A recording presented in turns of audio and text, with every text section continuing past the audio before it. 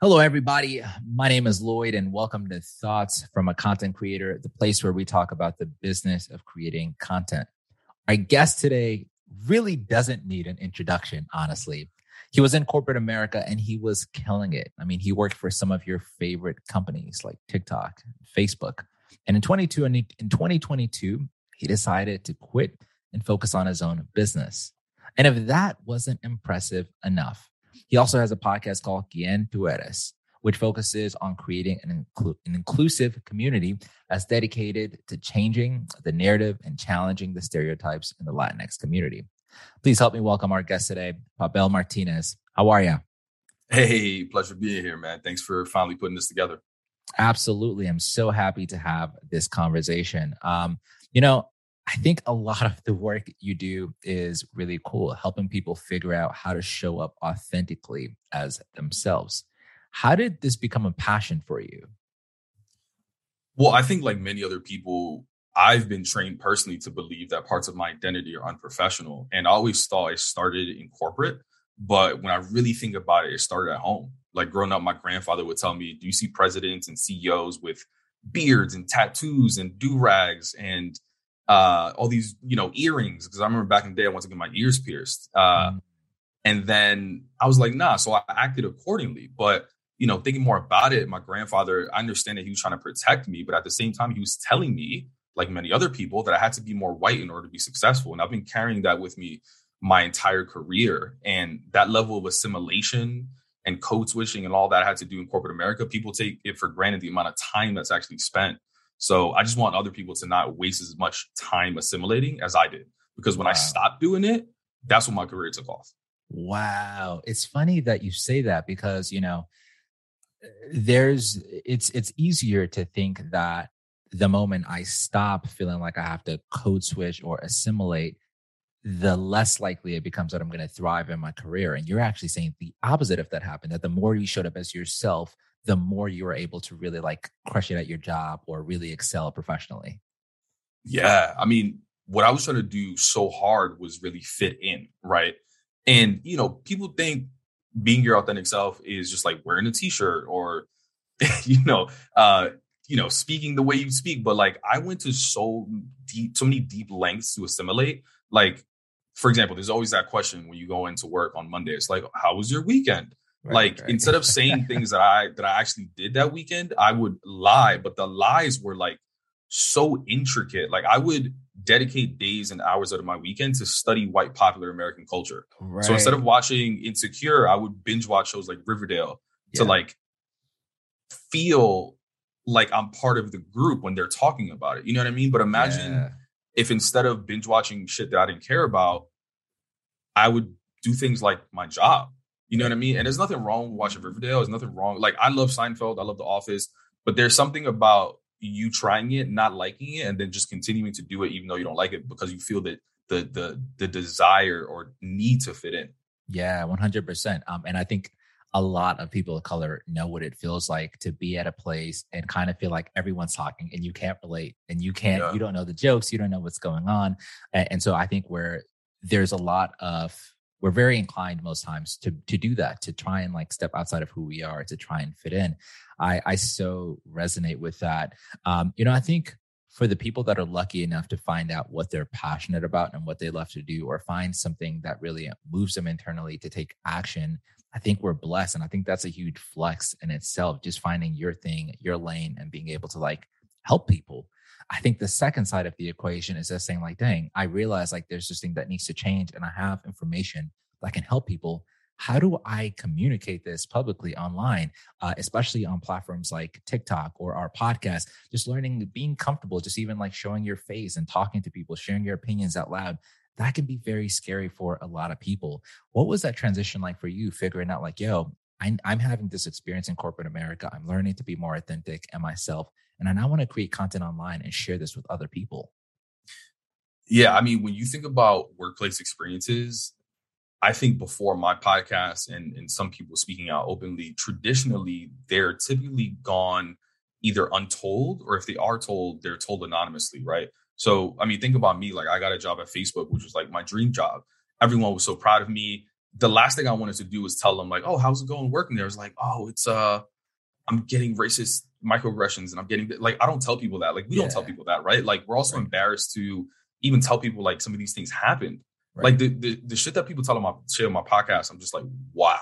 Yeah. And I can get into some stories, right? But they often also, if you think about it, if they are told, they're told anonymously on places like Glassdoor, right? Even if you look up articles, it always says like, unnamed Black executive says X, Y, and Z. You ever think about like why they go anonymous? It's because they're scared. Retaliation. Right. And it's nothing, it's just their story that they're sharing, right? So I was very intentional about my podcast to share a face and a name to each story so that people would realize that these experiences happen to people that sit next to you at work. Yeah. Like one moment at Facebook that really spurred me to do this is that I remember when I was working at Facebook, there was an article that came out from five like anonymous Black employees at Facebook. And it was like, the title said, Facebook doesn't care about its Black employees. And I remember white coworkers saying, this is made up, right?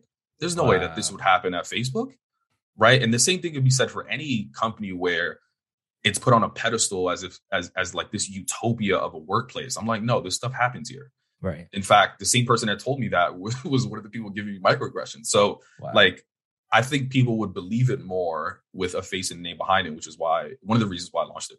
Yeah, that's powerful. And, you know, I see your content online and I see some of the comments, and it's crazy to see like our work actually like impact real people's lives. I know at first when you're creating it, it's just like a camera, it's just a room with, you know, two people talking on a podcast. It's hard to correlate it with actual people's lives. You've been able to grow your TikTok to over 30,000 people, which is like no easy feat. Like, what do you attribute that to? Like, why do you think that is? It's funny too, because I've seen a bunch of TikTok creators give advice as to, you know, how to do this. And they always say, focus on the trending sounds, do these dances, insert. And my most popular videos is me just being vulnerable about my experience in corporate. It's just me sharing a story. Like for such a long time, I tried to do the viral things and tried to take the advice and it never worked. Yeah. And the two videos that popped off for me, one of them was like, yo, when's the last time you kept it real with your manager? Here's my story. And it was a story about how I told my manager that I didn't want to exceed expectations at work. Yeah. And I was like, yeah. And she was like, what? I was like, yeah, I don't want to raise. I don't care. Like, I just want to do my job, collect my check and bounce. And like that story went viral. Right. And then there was another one on LinkedIn actually where I shared my salary transparently. And I made a similar video on TikTok. And for something that's so taboo as far as like openly talking about your income. Yeah. Like those just like personal vulnerable experiences just really worked for me because I think there was a lane where like people weren't doing it. Right. Yeah, I love that. And I think that's rare. I think we're starting to see more people be transparent like on social and stuff. But I do think like more times than not, that is like a rare thing. And I think part of why it's rare is because people are afraid. And, you know, it's so funny. I was thinking about some of your content this week because you were the first person I saw, and this was maybe like months ago, that was really transparent with what they were getting paid. And I remember just kind of feeling like, dang, like, I wish I could do that. And, you know, I don't think that there was anything stopping me from doing that. Like, it's not like anyone said like, don't share what you make online per se, but there was just like this stigma that I felt like if people find out, something bad is going to happen. If my manager finds out, if whoever I work for finds out, it's not going to go well for me. And I feel like sometimes as an immigrant, I feel like, I don't think this is true, but it does sort of feel like I have more to lose, right? It feels like I'm fighting against the odds, right? And now kind of like you just said, like I finally made it to this place and I don't want like me talking about my pay to be the thing that makes it all like shatter and fall down. And I understand, you know, the nuances and even just like thinking that way and feeling like maybe you don't belong. And some of that is imposter syndrome.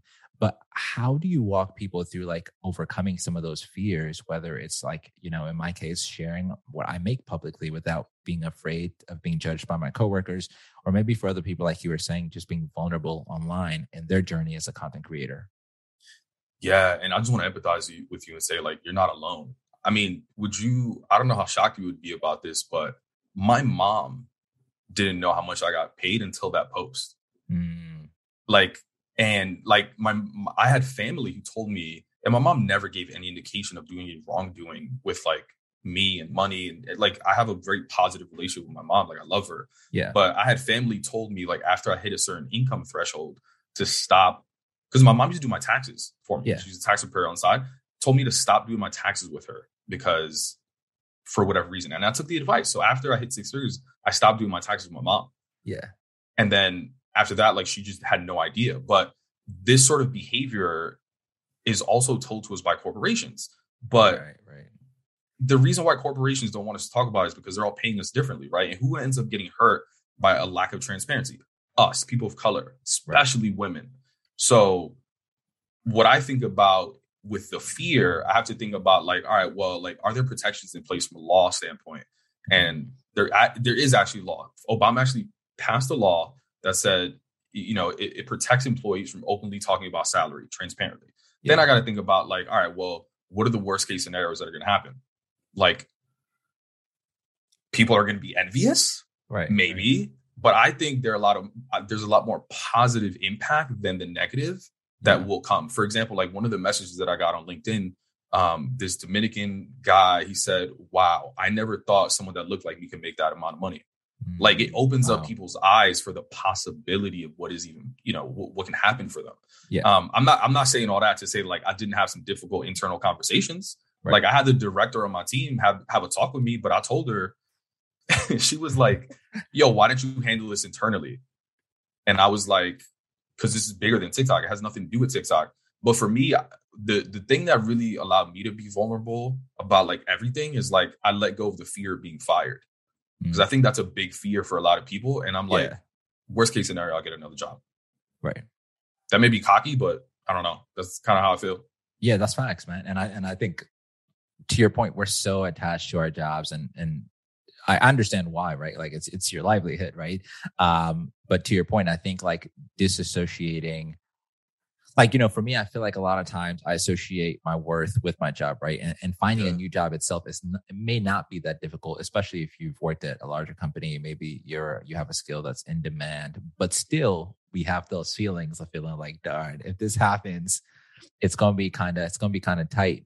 I wanted to ask, just sort of like, when you think about moments that are positive, you just shared the moment about getting that message on LinkedIn just by being vocal on social media. And it's crazy to think about social media having that kind of power. But as content creators, that's the direction like the world is going. Like the more people start paying attention to content, the larger our platforms will get.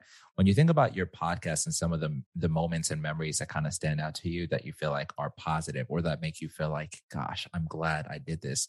What are some of those moments? I mean, it's very similar messages from, you know, the community.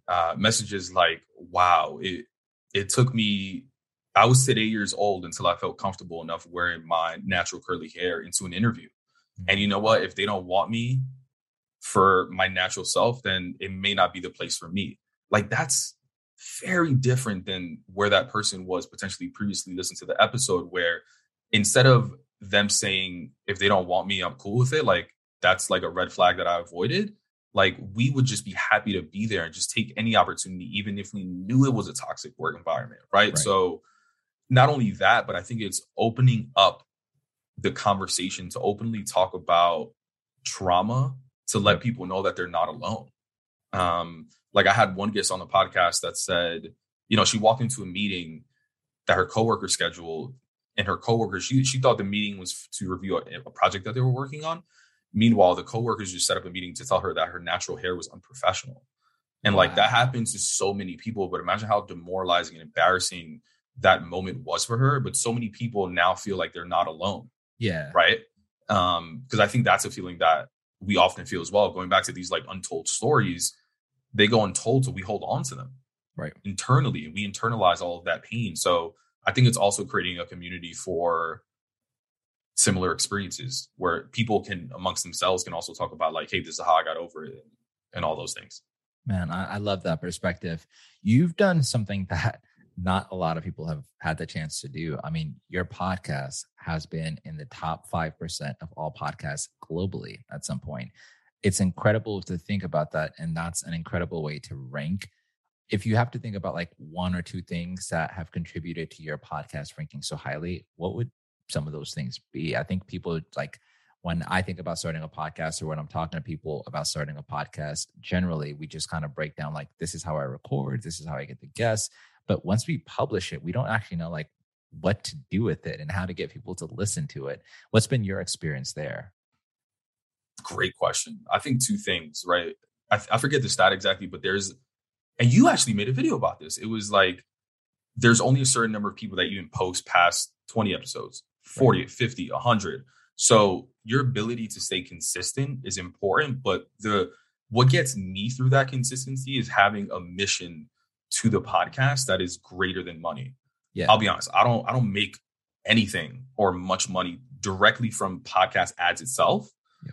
So there has to be a larger mission that pushes me to do the episodes. You know what I mean? Because you're going to get depressed. You're not going to want to do it. And there has to be something greater than money, because money's not always going to be there to push you to want to do it. Like, I love doing this for free. I've been doing it for free. Yeah. Right. So that's one thing. And then two is this idea that if you build it, they will come. Bullshit. Just not true. You have to share it on social media in particular. Yeah. In this order, I would say TikTok and then LinkedIn. Okay.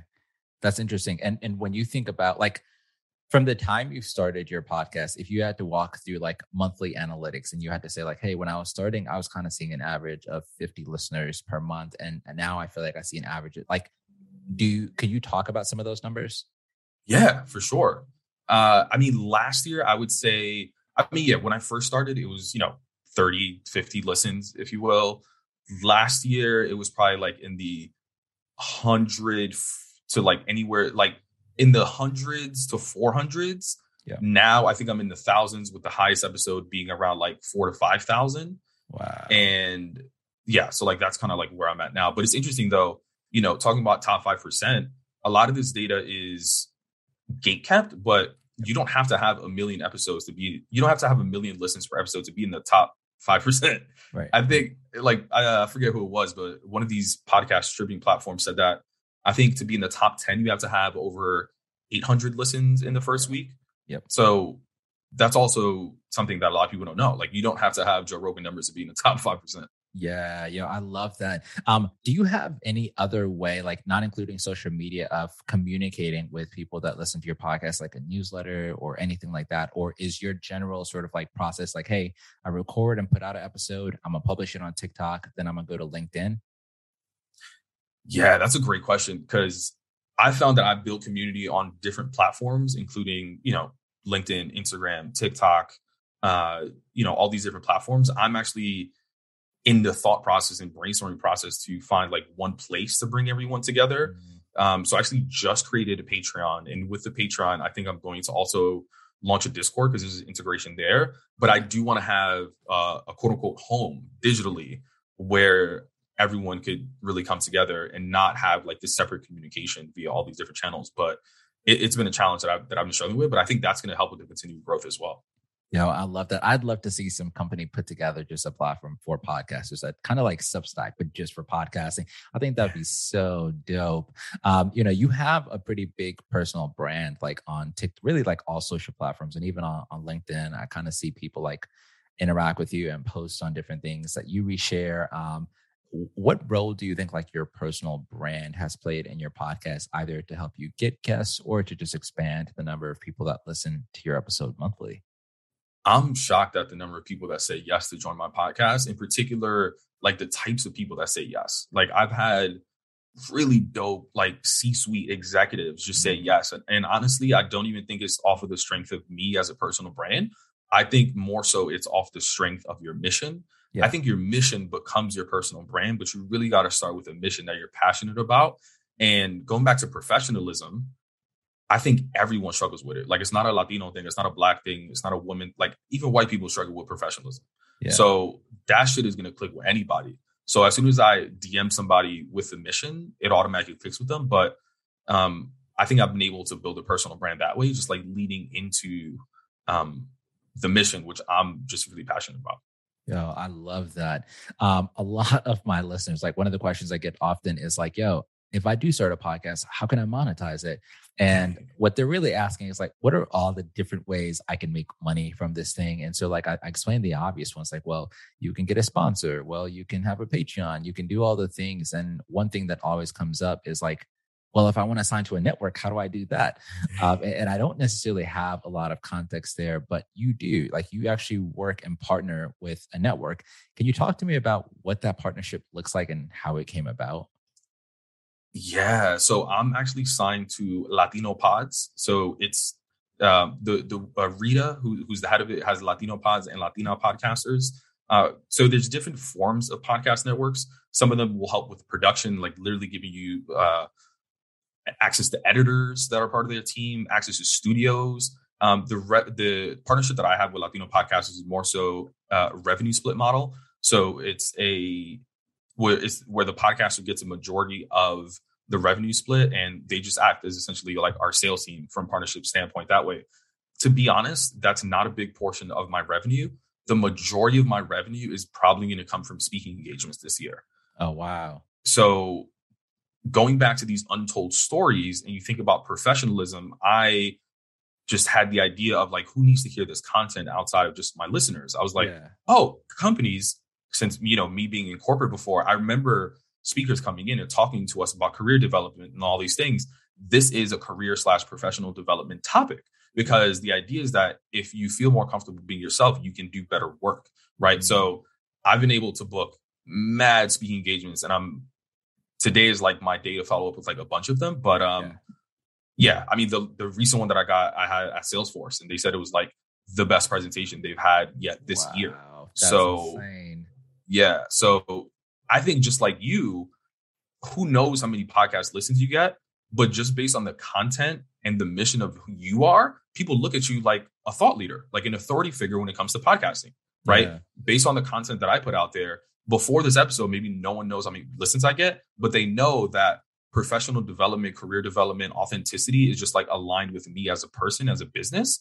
Yeah. So like try to think about who else needs to hear your message outside of just listeners. And businesses is a huge opportunity depending on what you talk about. That's bizarre. Thanks for breaking that down like that. I want to ask one last question because, I look at you and I'm like, this guy creates really good content. He's really personable. He's really funny. He's like, everything is just like crisp with your content. And it seems so natural to me. And I'm wondering, like, for people that maybe like listening to this or maybe watching this, that feel like, I get like how he was able to be successful, but I don't feel like I could do that, kind of in the same way that we were just talking about people feeling like that in corporate and seeing people that look like us succeed. I think a lot of people feel like that about creating and starting like their journey, creating content. What advice would you have for people that are just like scared to start their podcast or their TikTok? Lloyd, you are too kind. You know what's crazy about your page, Lloyd? I saw you come up and I clicked on your profile before, like as it was loading in my head, I'm like, yo, this dude probably got like millions of followers. Because I looked at your content and it was so crisp and well done. But it's crazy. Like this moment brings me back to a therapy session I had where my therapist said, we never compare down. We always compare up. Right. Wow. Like I look at my content, I look at my followers and all the engagement, whatever. And I'm like, I don't got shit. I'm like, fuck, why can't I be this person that has 100,000? Right. Right. But there's someone, I mean, me last year, I would kill to be where I am right now. Right. Yeah. But there's someone out there with 1,000 followers that is saying like, damn, I don't got shit. Meanwhile, there's someone with 100 followers killing that they would kill to be in that person's place. So it's all about perspective. But what I'm saying is that there is an audience for you out there. Like, as I think often we feel like whatever we're going through in life is so specific and so unique to our experience, yet there's probably millions of people out there going through the same exact experience that you're going through. Yeah. And they're looking for a voice because they're also scared to tell that story. Wow. Like, be that representation that maybe you wish you had earlier. Man, I love that. Yo, thank you so much for doing this. I really appreciate it. And I know my audience is going to be better for it. So I appreciate your time. I appreciate you, Lloyd.